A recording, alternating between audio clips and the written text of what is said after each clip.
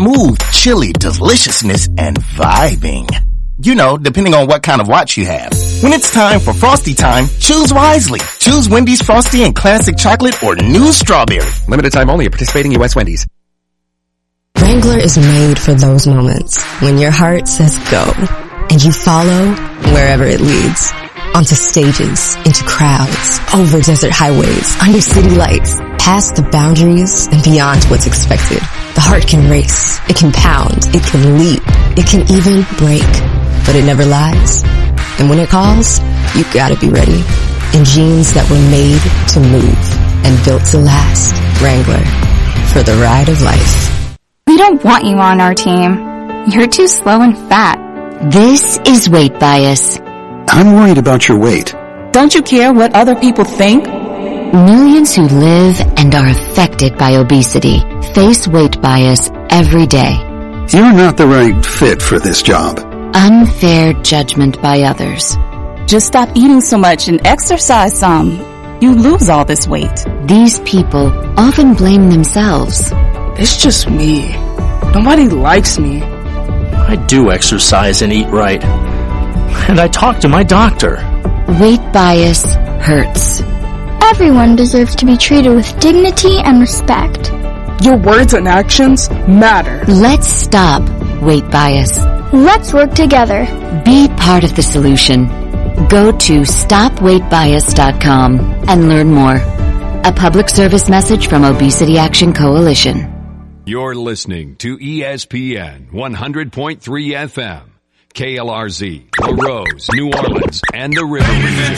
It's time for the Sports Hangover with Gus Kattengell. Local sports, national sports. The G-Cat is on it. Oh, you made a wise choice, my friend.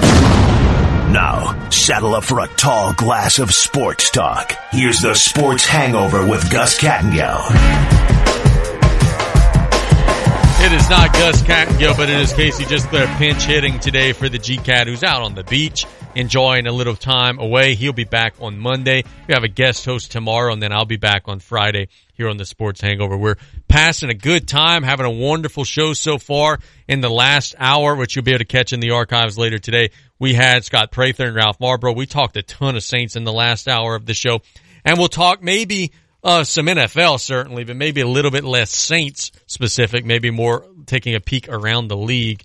And we've also got some headlines that we want to talk about here in this segment of the show. We've got Sean Fox, who will be joining us at 2:15. We'll comb the NFL headlines at 2:30.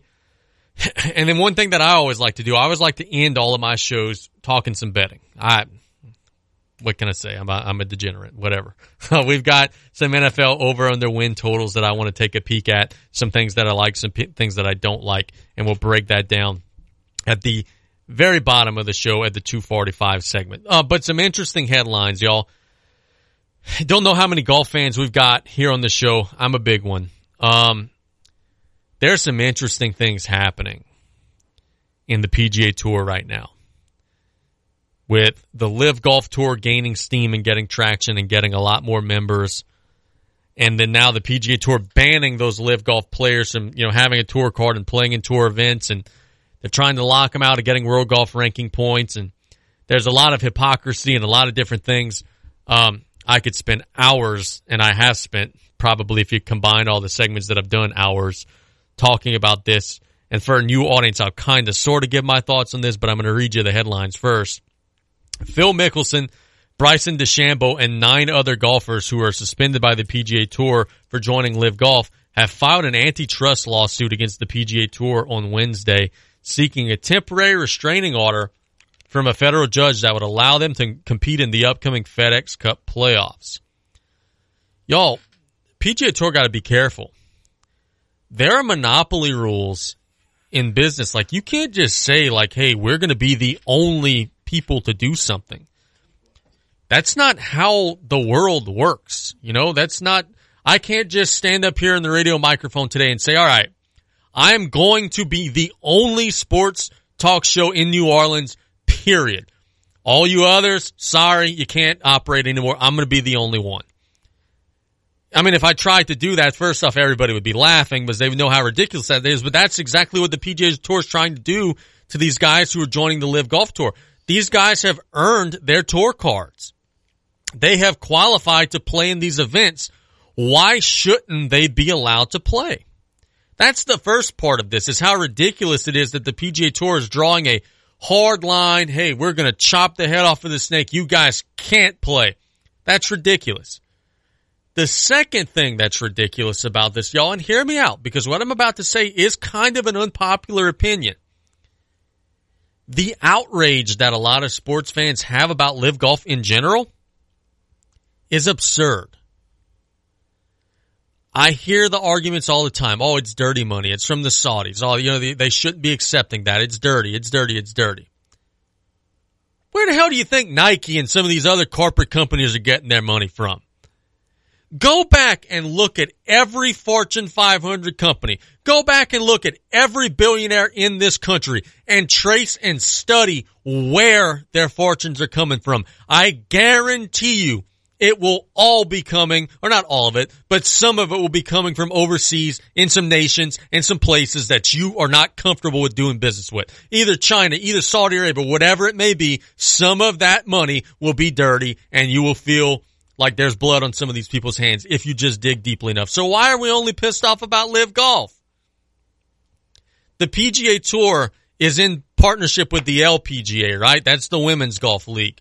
You know who their number one corporate sponsor is? It's a company. I'll try to find the name of the company in just a second. But you know where they're based out of? Saudi Arabia.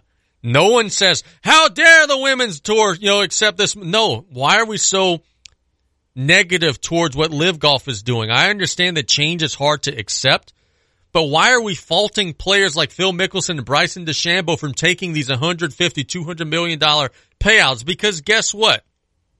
Mr. Electrician or Mr. Insurance Salesman or Mr. Milkman, whatever profession you're listening to us from right now, if a Saudi Arabia company knocked on your door today, hey, Mr. Jackson, I would like to offer you $100 million. You wouldn't ask where the money's coming from. You'd sign the damn check and start building a mansion.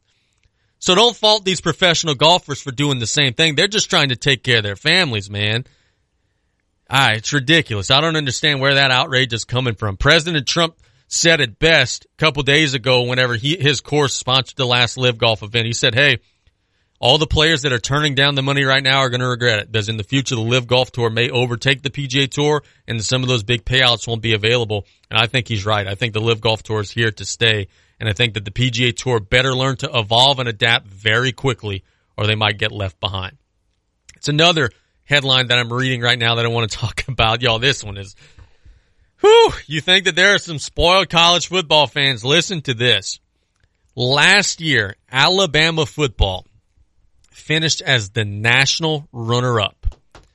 They won the SEC, which is the best conference in the world, and finished as the national runners-up. They won a college football playoff game, beating Cincinnati, then lost in the championship to Georgia. Today, while speaking to reporters, Nick Saban said, and I quote, last season for us was kind of a rebuilding year. And then he elaborated saying, we should have 9 starters back both on offense and defense. But then he said, that those numbers were less because some guys transferred or went pro or whatever it may be. And he said that last year was a rebuilding year for the Alabama Crimson Tide. Okay, so let's talk about that. Nick Saban is, I'm going to pull it up. I don't want to mess up the number here, but somebody's going to call and fuss at me. Nick Saban is 70 years old. Let's see, 70 years old. He turned 71 on October 31st. He is a multi-gazillionaire. He's made $10, $15, $20 million a year coaching for decades. You add all that up, he's making a fortune. You add up all the TV work, the Aflac commercials, everything. The man has more money than what he could ever spend in multiple lifetimes. He is going to be 71 by the time the next season ends. Dude, if your rebuilding year is 13-2 and finishing second in the country, retire, go home, enjoy time with your grandkids. How is that not boring? Okay, I liken this to playing Mario as a kid, right? I would always play Mario as a kid. once you beat the game a few times, you buy another game and you play another game. Nick Saban has beat the quote-unquote college football game 1,000,000 times. He has won the national championship 1, 2, 3, 4, 5, 6, 7 times. You are 70 years old. Your bad season, your rebuilding year is a national runner-up season. Go home. What are we still doing here? I get he still loves it and whatever it may be, but at some point that's got to become, even for a great coach like Nick Saban, that's got to become monotonous, man. Okay, we're going to go through camp. Okay, we're playing Arkansas. Yeah, we're going to beat them by 30. Okay, next is Ole Miss. We're going to beat them by 40. Okay, next is LSU. We'll beat them by 17. It's the same season every year. It's got to be boring. I know it's not boring for Alabama fans. They win it all damn near every year. But man, goodness gracious, to hear that and read that, I was just reading to myself, or thinking to myself, a rebuilding year? Are you kidding me? You won the SEC. How? It's disgusting the way that they have built that program up. We talked about it at the top of the show, and we'll mention it also here. Iconic Dodgers broadcaster Vin Scully passed away last night at the age of 94. He worked with the Los Angeles Dodgers for 67 years, was the absolute best at what he did, even into his 80s, was the absolute best at what he did. Dodgers president and CEO Stan Kasten said in a statement, "We have lost an icon. Vin Scully is one of the greatest voices in all of sports. He was a giant of a man, not only as a broadcaster, but as a humanitarian. He loved people, he loved life, he loved baseball, and he loved the Dodgers. He also loved his family. His voice will be always heard and etched into our minds forever. I know he was looking forward to joining the love of his life, Sandy. Our thoughts and prayers go out to his family during this very difficult time. Vin will truly be missed." Exceptionally well said. There are, in sports, I root for teams, of course, which my rooting allegiances will nauseate a lot of New Orleans. I'm a Cowboys fan since I've been a child. I'm sorry. I know I feel you guys throwing tomatoes at your radio. I understand. I also am a Rockets fan. And to which you guys are saying, man, what you got against Louisiana? Well, hear me out. When I was a kid, I'm 35 years old, they didn't have a Pelicans. The Rockets were the hometown team. That was the team closest to me. That was an NBA franchise. So I became a Rockets fan through that, and then it just stuck. Now, since James Harden, I became a big Harden fan, and now I root for whatever team he's on in addition to the Rockets, whatever. It's complicated. I'm also an Atlanta Braves fan. So I root for teams, of course, like anybody else. But as a fan of sports, I'm also drawn to excellence, right? I'm also drawn to the idea that when watching a high-level athletic competition, we are seeing people do the things that they do better than anybody else in the world could do them. I'm not a huge Tom Brady fan, right? But I also respect and understand that when we're watching Tom Brady, we're watching something that we're probably never going to see again. A guy who's 45 years old playing at a high level, a guy who's won a handful plus Super Bowl rings. We're never going to see that again. I respect that. And the same with Nick Saban, right? I was just making fun of him 5 minutes ago, but I understand we're never going to see an athletic coach or program have that much dominance probably ever again. And I think the same goes also for people who are ancillary parts of what happens in the world of sports. Vin Scully is a broadcaster that of the likes of which we may never see again. He was such an elite storyteller. He was so good at keeping things on task and following the action of the game while also painting a picture. That is so hard to do. As someone who does play-by-play here on Coastal Broadcasting, that's an art. That is such a difficult thing to do, and he did it better than probably anyone who's ever done it before. An absolute legend leaves our earth yesterday, and we certainly wish all our thoughts and our prayers to the Dodgers family and everybody who's grieving in their time of need. Lastly, and then we'll catch a break, Conor McGregor, UFC star, MMA star, is going to be delving into Hollywood. He's going to be one of the star actors in a new film in the remake of the movie Roadhouse, which will be debuting sometime in the next few years. McGregor said he's eager to take the stage in the remake of the 1980s cult hit that starred Patrick Swayze. It'll be released on Amazon Prime Video. Very interesting to see how Conor McGregor does. I know he could certainly talk the talk. He's got a great mouth. We'll see if he could walk the walk out in Hollywood. It's the Sports Hangover. Let's catch a break. When we get back, we're going to Sean Fox. We'll go back to the phone lines. We're having a great show. We hope that you guys stay tuned in until 3. It's the Sports Hangover on ESPN 100.3.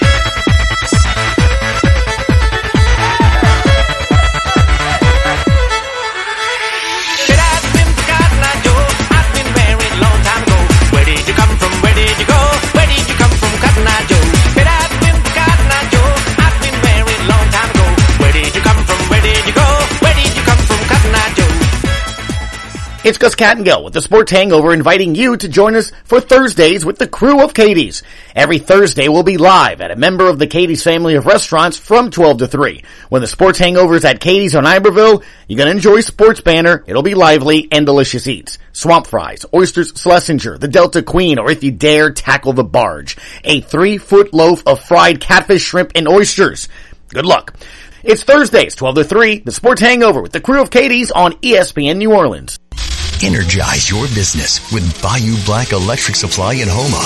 When you're elbow deep in a job, the last thing you need is to lose time and money fetching electrical supplies. Bayou Black Electric will deliver your items to the job site. There's daily scheduled service throughout South Louisiana, Lafourche, Terrebonne, Morgan City, New Iberia, and Lafayette, plus the river parishes too. If you need parts, call Bayou Black Electric Supply. 985-223-8807, Highway 311 in Houma. You can taste some of Kentucky's rarest and most sought-after bourbons this Saturday at Rouse's Market's Bourbon Pop-Up. Rouse's Markets is pouring rare and hard-to-find bourbons at their Golden Meadows store this Saturday, August 6th, from 10 to 12, or the bourbons run out. That's this Saturday at Rouse's Markets in Golden Meadow, 10 to 12. Whether you're a bourbon enthusiast or just getting into the bourbon game, you'll be pappy at Rouse's Bourbon Pop-Up in Golden Meadow.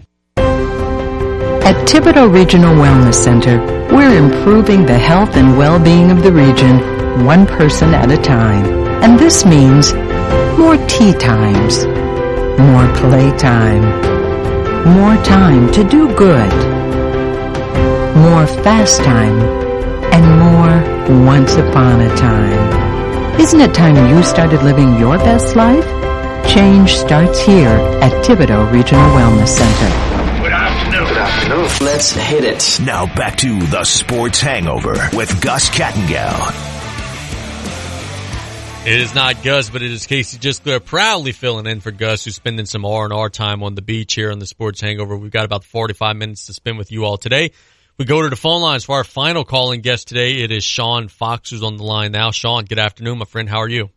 Casey, glad to see the upgrade, buddy. How are you? The upgrade. I like that. Let's talk about this, brother. You know, we were looking to have you on, and I was combing through your Twitter page, and one of the things I'm most excited about in this segment is we got so many different places where we could go. I see you're talking about Saints. I see you're talking about college football. Yeah, sharing. I'm an enigma. Yeah. Look, in the last segment of the show, and we'll start here, I was talking about, and I saw you shared a couple of tweets. Vin Scully, man, look, he's an inspiration to me. I think he's an inspiration directly or indirectly to a lot of folks in this job. He was such a great storyteller. I'm looking at the tweet right now you shared of him telling a story about a guy getting attacked by a wolf during the game. Like, there was nobody else like him, man. A great one's truly missed. Like, seamlessly. Like, he's talking about a wolf attacking somebody, and there's the 3-2 pitch, and he gets right back to the story.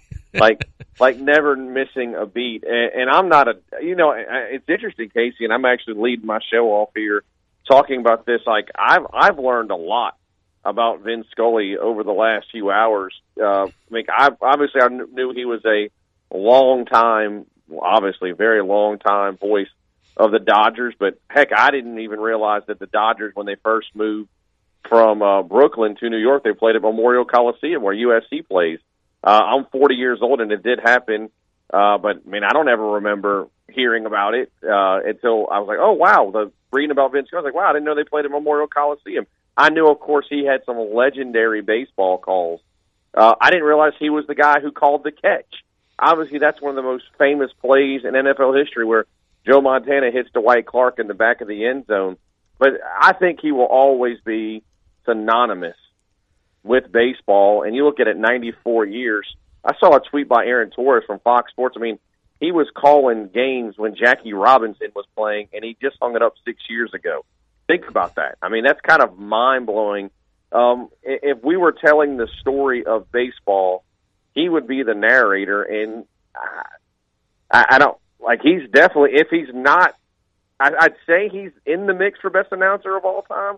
He probably is the best at what we've done. Yeah, no, there's no doubt about that. You know, in Googling and doing a little research for the show, was on the call for Hank Aaron's, record-setting home run. Didn't realize that. Like, there's so many moments. Joe Carter's home run in the World Series. I mean, Sandy Koufax. I mean, we could keep going. Yeah, you remember the moments. You don't remember the voice behind the moments, but he's behind so many of them. Let's talk about this.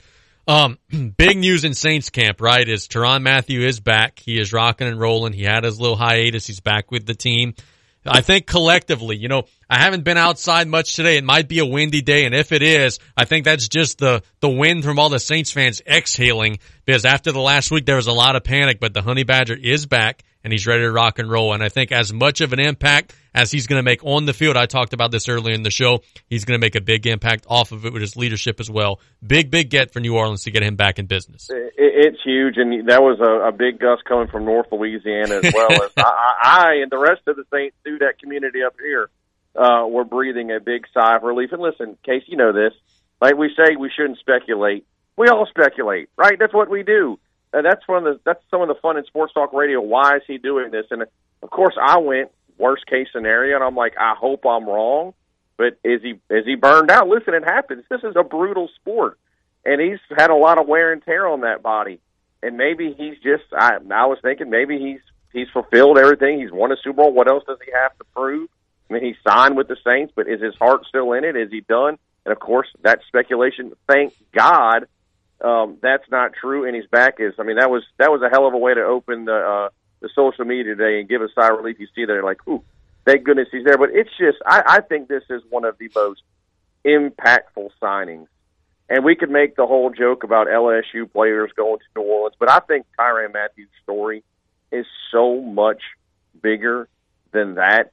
He is just a shining example of what you want from a professional athlete. He is a huge advocate, not just for the city, but Casey, what I love is he talks a lot about the state. I want to represent the state well, and look, that might not register in the 985 and the 504, but it still registers in the 337, the 225, and the 318. Like, we like to hear that. We like to feel included as well, and he's just done so much. And the Saints were, in my mind, for so long, you had Drew Brees and Sean Payton as kind of the face of this organization. And now that those two guys are gone, well, who's going to be that guy that you identify with the Saints? Can you think of anybody better? And this is not away from Cam or Alvin Kamara. Hell, I love Jameis and what he's doing. But if I can't think of anybody better to kind of be the new face of this organization than a guy who played at LSU from the heart of the city, playing for the New Orleans Saints. As good as that memory is of Tracy Porter running back that interception and the Super Bowl and Drew Brees holding up his baby, I mean, the only thing that could possibly top that is Tyrann Mathieu running back an interception and holding up a Super Bowl trophy. That's the only thing that could ever top that moment. Yeah, no, I'm getting the chills just thinking of that image. If that were ever to happen, that'd be incredible. I saw Nick Saban, and I ranted and raved about this in the last segment of this show. He called, and this is comical now, he called last year for Alabama a rebuilding year, a year in which they won the SEC, a year in which they finished as the national runners-up. And then another tweet that you shared today from Brett McMurphy, the national college football writer, said, Alabama's going to be favored by double digits in all 12 of their regular season games. Sean, I don't know if you played video games as a kid. I likened this to whenever I was, young playing Super Nintendo. Once you beat the Mario game once, like it doesn't become as fun. This dude is 70 years old. He's going to be a double-digit favorite in every game, and he's saying that his runner-up finish year is a rebuilding year. What keeps this guy motivated to keep wanting to do this every year? This is, Casey, this is what separates this guy from everybody else. And I am no Alabama fan. In fact, if there's anybody I despise more than the Atlanta Falcons, it's the Alabama Crimson Tide. But I have to give the devil its due. It's just the way that the man is built. He's built differently, and I've given this example plenty of times. The great story, we're talking about the Tyrann Mathieu doing with the Saints. I truly believe sometimes I hear dream job and a coach gets, and I'm like, okay, dude, nobody's dream job is Ball State. I'm going to vomit over here. Well, I think Ed Orgeron's dream job truly was LSU. You could not have written a better script from a guy from the heart of the Bayou coaching LSU, winning a national championship, arguably the greatest team of all time. But what I think where the difference is, I'm turning this back to Saban, is the eye of the tiger, pun intended, was gone once he achieved it. I think Ed worked his tail off to get to that natty, but everything changed after that. And I knew Ed was in trouble last year when it's 2 years removed from 2019, and I'm still hearing him, well, we figured it out in 2019. I'm like, brother, we're 2 years removed from that. It's time to move on. We appreciate it, but Nick Saban, why is he not smiling? He just won a national championship because he's always thinking about what's next. I think the fear of losing, motivates him more than the joy of winning. And I think he's right. The sad thing is, I do think that was a rebuilding team last year because they arguably have the best offensive player in the country in Young and the best defensive player in the country in Will Anderson. And they've just regurgitate top 10 or top 1 or 2 recruiting classes. They're absolutely loaded. Now, can they slip up? Well, maybe. But, that was a bad year, but that's just where the bar is at Alabama.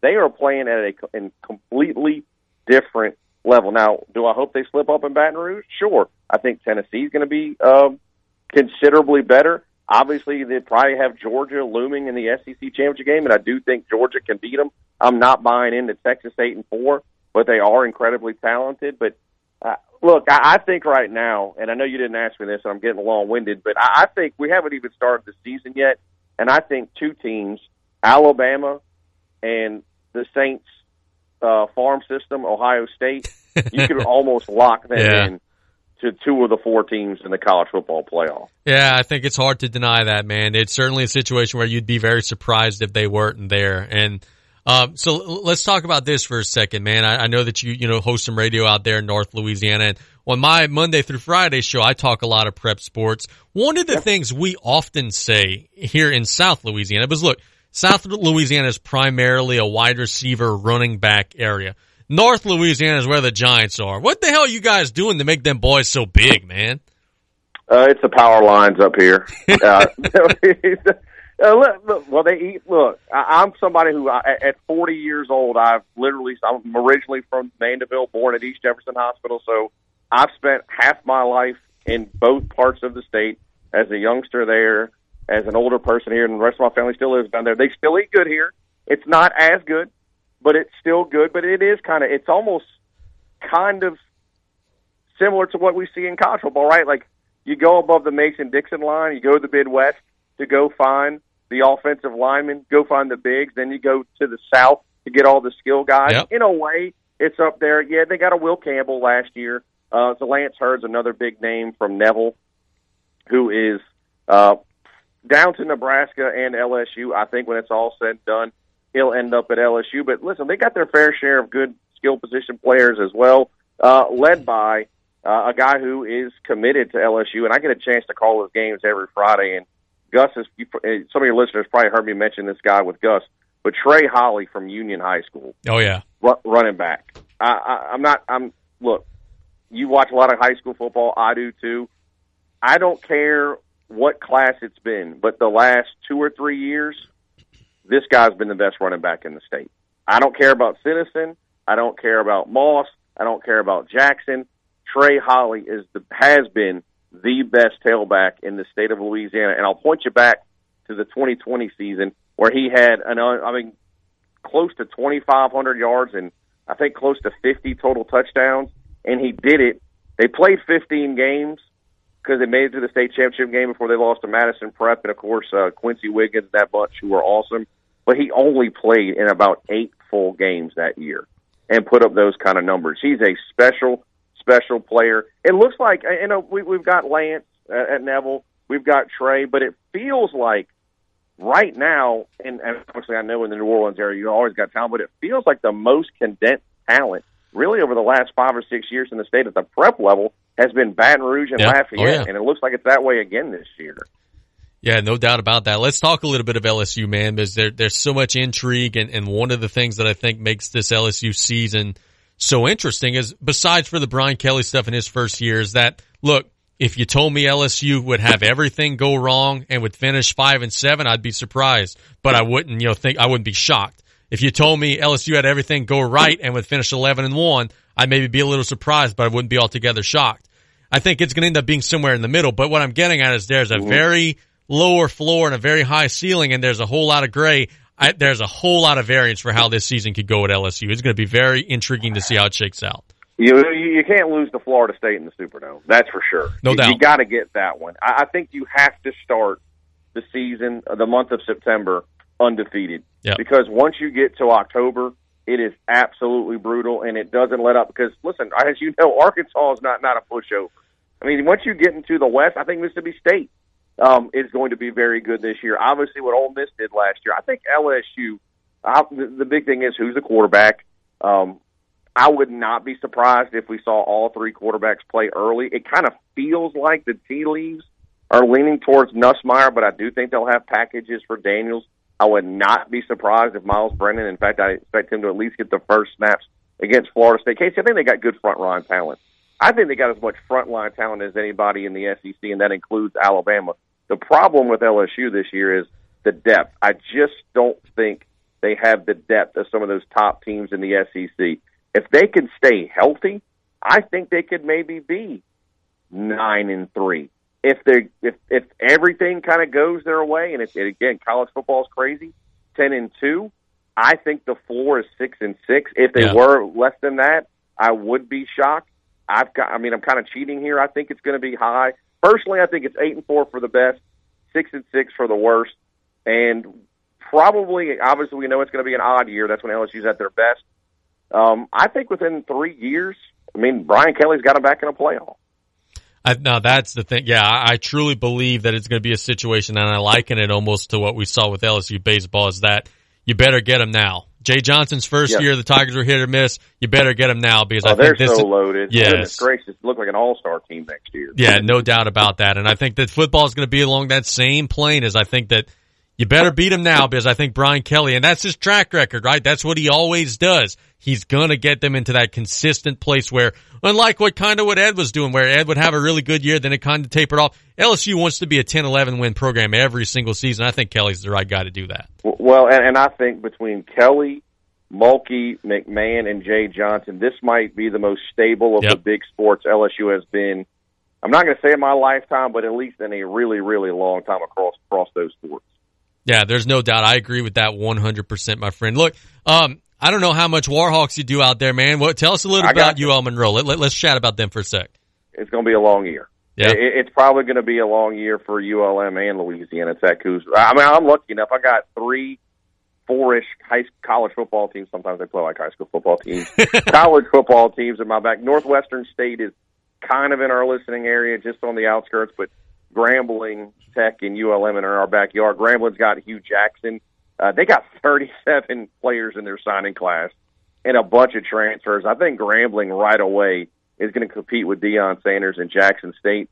Sonny Cumbie over at Louisiana Tech, new head coach. It's going to take some time. They've got every quarterback that was on their roster last year is gone. They've had to completely bring in a new quarterback room. They've got some transfers. Parker McNeil from Texas Tech, he was with Cumbie there. Matthew Downing, who was with Cumbie at TCU, is here. They got a really talented kid in Landry Liddy, who was the Gatorade Offensive Player of the Year. Albert at Calvary, but it's going to take him time to develop. I don't think he plays this year. And then you mentioned ULM, and of course I went in a completely different direction. I think Terry Bowden is the right guy for the job. It just happens to be, it is probably the toughest job in the country. Yeah. They had to, Rich Rodriguez came in for a year. He leaves and then takes half the staff with him. So you had to bring in a lot of new people. Now, they brought in new people, but one of them was old, and it was Matt Kubik, who was the OC. He left to go to Southern Miss before Rodriguez got there. He's back, and honestly, the offense was better. I think they will be a better team when they were last year, when they took a huge jump, because the win-loss last year going into the season was 2 wins. They ended up winning 4. I think they'll be better. It just won't show in the win-loss record, because, you look at the first 4 weeks of the season, at at Texas, rough. Nicholls State, come on, that's y'all's backyard. I think Nicholls State is very, very good. I love what Coach Rebo's done, and would not be shocked if they came up here and knocked off ULM. Then they play Alabama, and then they've got the Raging Cajuns. So it's a tough start to the season for ULM. Sean, before we let you go, where can we find your work, brother? You can find me out on Twitter, Fox 4 Sports Talk. Very easy, Fox, the number 4 Sports Talk. And if at some point you want to listen to what we do, you can check us out online, sportstalk977.com, and hit listen live. Beautiful. Thanks, buddy. Appreciate you. Yep, that is Sean Fox doing a great job. Fun conversation going across the realm of sports. Let's catch a break. It's the Sports Hangover. When we get back, we're going to comb through some headlines in the NFL. Then we'll get you some over-under win total things that we like in the NFL. We'll be right back after this.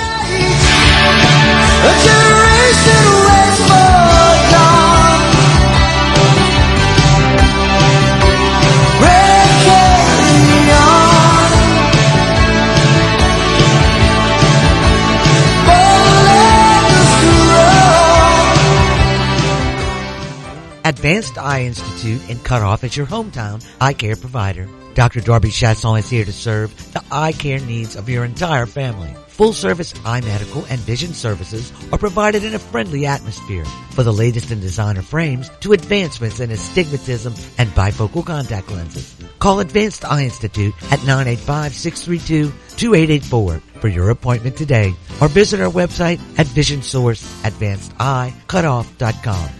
Bundling car and renter's insurance with Geico is so easy, your neighbors are probably already doing it. But who?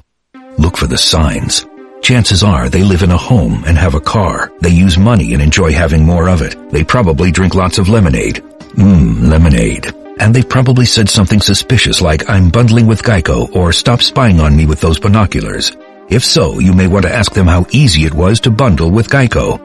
Bundling is easy with Geico. Just ask your neighbors. When you download the Home Depot app, taking on big or small projects starts with a tap. It's your pocket-sized toolbox for getting more done. Image search helps you find what you need with a snap. Store mode pinpoints exactly where to go to get what you want while you're at our store. Or just tap to arrange for easy curbside pickup, all from the palm of your hand. It's the app that's made for doing. The Home Depot app. How doers get more done. Keyshawn Johnson, Jay Williams, and Max Kellerman. I'm a huge Star Wars fan. Are you watching Obi-Wan Kenobi? Yes, I am. Okay, because I'm watching it with my kids. I don't want to offend anybody, but I don't even know who Obi-Wan Kenobi. I got you. But Darth Vader was catching wrecking on episode. Darth Vader showed up in episode 3. Came out up until a couple years ago. I thought it was Darth Vader. GJ and Max, followed by Greeny. Mornings on ESPN Radio and on the ESPN app. Good afternoon. Good afternoon. Only one performance a day. Well, let's get this show on the road, eh? Now back to the Sports Hangover with Gus Kattengell. We got about 20 minutes left to spend with you all. It's the Sports Hangover. Casey Gisler filling in for Gus. We're having a great time. We want to thank all of the awesome guests that we've had throughout our Sports Hangover portion of the program. Scott Prather, Ralph Marbrew, and then Sean Fox, and then also the guests that we had lined up for the play-by-play portion of our program, Chip Didier, BJ Young, and Taylor Griffin. And you know what? I got to thank the G-Cat out on the beach, A, for the opportunity to do this, but also, B, he lined up those guests for me. I asked him, I said, "Hey, Gus, get me some guests for Wednesday's show, please." And he gave me those folks and, helped arrange the times and everything. He didn't have to do that, but he did, and we certainly appreciate it. So we'll talk some NFL here in this segment. We've talked a ton of Saints here in the show, so we'll kind of stray away from that and look around the rest of the league. My Cowboys, how about them Cowboys? Well, Marlon Favorite on Friday. We'll talk a little bit about Dallas, but the Cowboys are struggling, which I'm sure will make a lot of people in the state of Louisiana very happy. The Cowboys are struggling to find healthy wide receivers. The Cowboys had an injury to James Washington, fractured his right foot in practice. Dallas is also without Michael Gallup, who is recovering from a torn ACL and is going to miss at least the beginning of the regular season against the Tampa Bay Buccaneers. So Dallas is without experience at that position. They've got only C.D. Lamb and Noah Brown. Those are the only guys on the roster right now who have caught a regular season pass from Dak Prescott. So Jerry Jones was asked, do you go and try to get a veteran or, try to make a trade or whatever it may be? Because Odell Beckham is still available. Emmanuel Sanders is still available. And Jerry Jones said, nope, we're not going that road right now. He said, hey, let's give these young guys the incentive. Our young receivers, we thought highly of them when we came out. We'll get Washington rehab, but it doesn't create an urgency for us to add a veteran receiver. We like the young guys that we have. Here's the thing about Dallas, y'all. And I'm a Cowboy fan. I said that at the open of this segment, but I'm also a Cowboy realist. Don't make a difference who the receivers are. As long as Dak Prescott's the quarterback, those guys aren't going to look as good as they could look. Prescott is a guy that has been an enigma to me throughout the last several years because there are some games where he looks phenomenal. Last year, 37 touchdowns, 10 interceptions. That looks tremendous. The stats and the cover of the book looks tremendous. But then there are some moments mixed in there where it's like, what the hell is this guy doing? And you look at some of the games in there last year for Dallas, Prescott really struggled at times. He had a lull in the middle of the season where against New Orleans, 1 touchdown, 1 interception, wasn't all that good. Against Kansas City was awful. No touchdowns, 2 interceptions. Against New Orleans wasn't great. Against the Giants wasn't great. Then he finished the season strong. Then we get to the playoffs. Same story. 53% completions, 1 touchdown, 1 interception. So until Prescott becomes that consistent, every Sunday I'm giving you 300 guy, that's what the Cowboys got to worry about more than their receiver core, though it is a concern that you're running out of healthy bodies there on that side of the ball.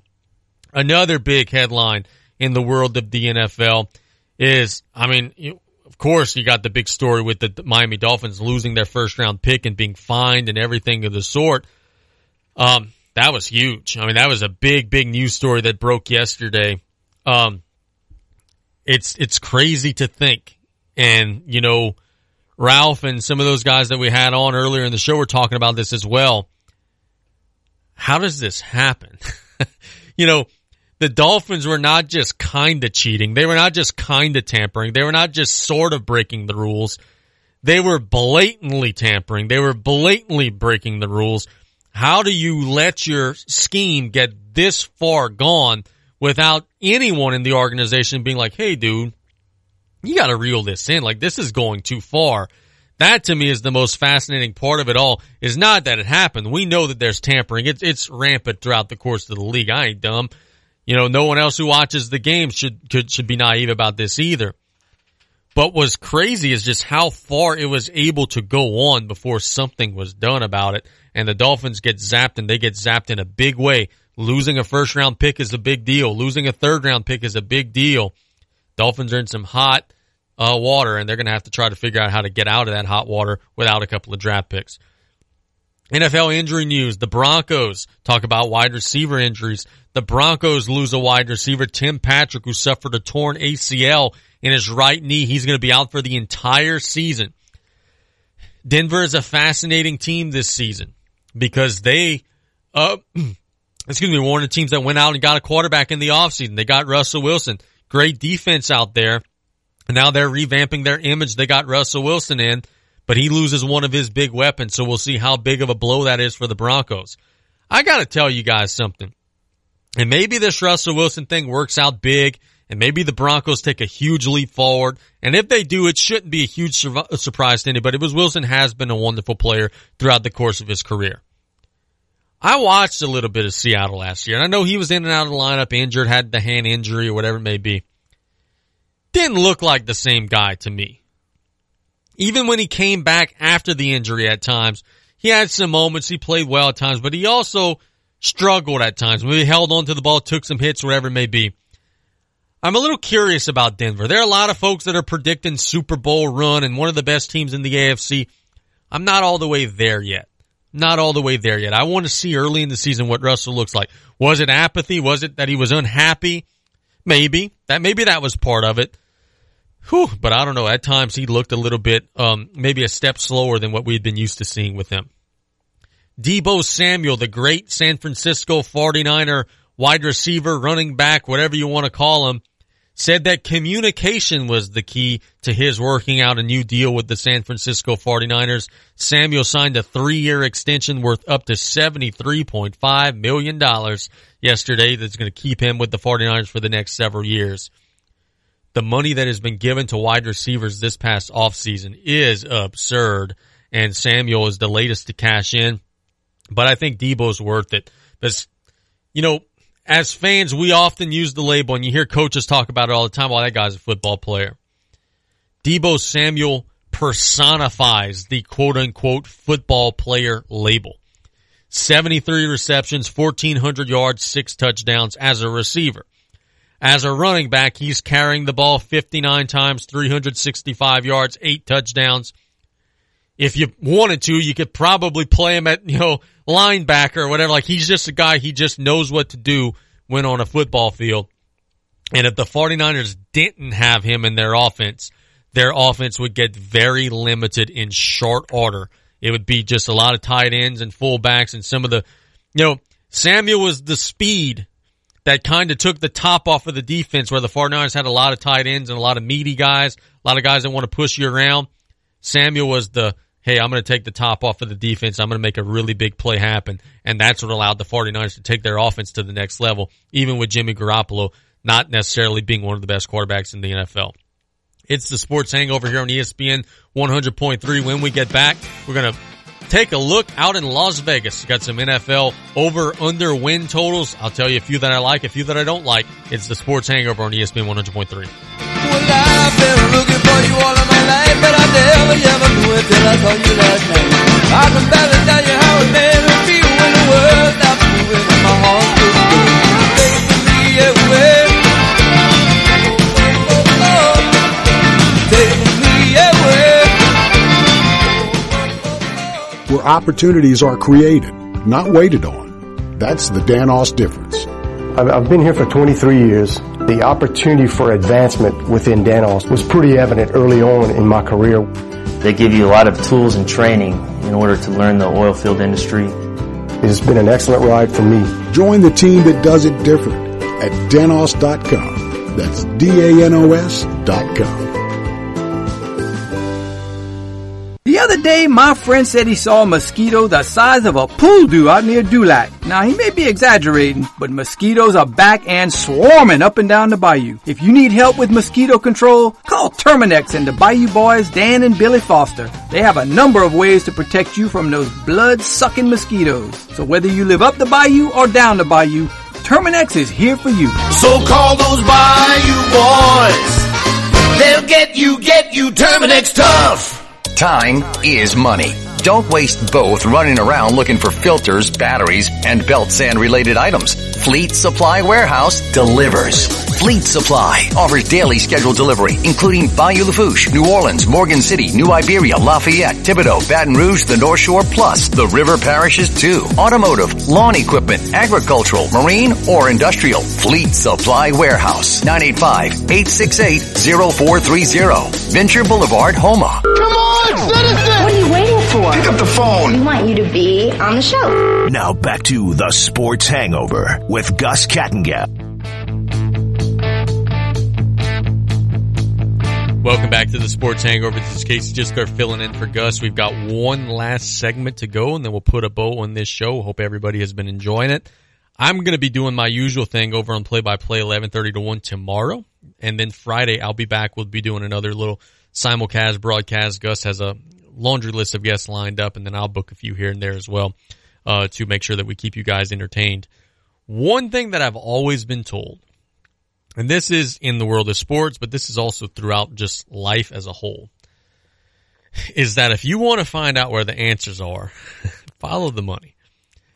So one of the things that I like to do, especially before the start of any season, is I like to go to Vegas and I like to literally follow the money, see what Vegas thinks is going to happen. Because look, there are a couple of businesses in life that never go bankrupt, and a casino is one of them. And the reason for that is because they know what they're doing. They're smarter at their job than you are as a gambler trying to beat their system. So over under win totals for the NFL, these are very entertaining to me. Las Vegas thinks that the two best teams in the NFL are the Tampa Bay Buccaneers and the Buffalo Bills. So that, in theory, and again, this may not be how it shakes out, certainly, we've got to decide the games on the field. But in the preseason, Vegas thinks the Super Bowl is going to be Tampa and Buffalo. Tampa has over under 11.5 wins. Buffalo has over under 11.5 wins. Those are the two highest totals on the board in Las Vegas. Buffalo, for my dollar, was the best team in the NFL last year and didn't make it to the Super Bowl. They played a very bad defensive possession when soft played prevent, allowed Kansas City to score and force overtime, and the Chiefs ended up beating them in overtime. But I thought Buffalo was actually the best team last year. Will they be hungry and be able to replicate that again with Josh Allen? That remains to be seen, but they certainly have the extremely high expectations going into the year. Now, Tampa Bay's one that's a little bit interesting, right? And I promised you some like commentary and some reaction, maybe even a pick or two here. I don't know that Tampa Bay's getting to 11.5. Think about the Tampa offense last year when Rob Gronkowski didn't play. It wasn't nearly as good. It became very limited. Tom Brady kind of lost his safety valve. It was easier to guard Evans. It was easier to guard, Godwin and all those other guys. It became kind of limited. Now, Brady's a year older. We know there's not going to be Gronkowski, barring him coming out of retirement, which is certainly possible. And I don't know. I'm just not feeling it with Tampa. And another thing that has to do with this, 11.5 wins with this schedule that I'm about to rattle off to you is a lot. The first 4 games for Tampa are at Dallas. That's tough. At New Orleans, a team you haven't beaten in the last couple of years. That's tough. Green Bay, Kansas City. That's the first 4 games. That's going to be brutal. You might start 1-3 or 2-2 right out of the chute. Also, you play at Pittsburgh. That's not going to be easy. You face Lamar Jackson and the Ravens. That's not going to be easy. You face the Super Bowl champion Rams. You're going at Cleveland, and this is post the Watson suspension, so Watson will be back in the lineup. You play New Orleans again. At San Francisco, that's going to be tough. Facing Joe Burrow, that's going to be tough. You're facing Arizona on the road. That's going to be tough.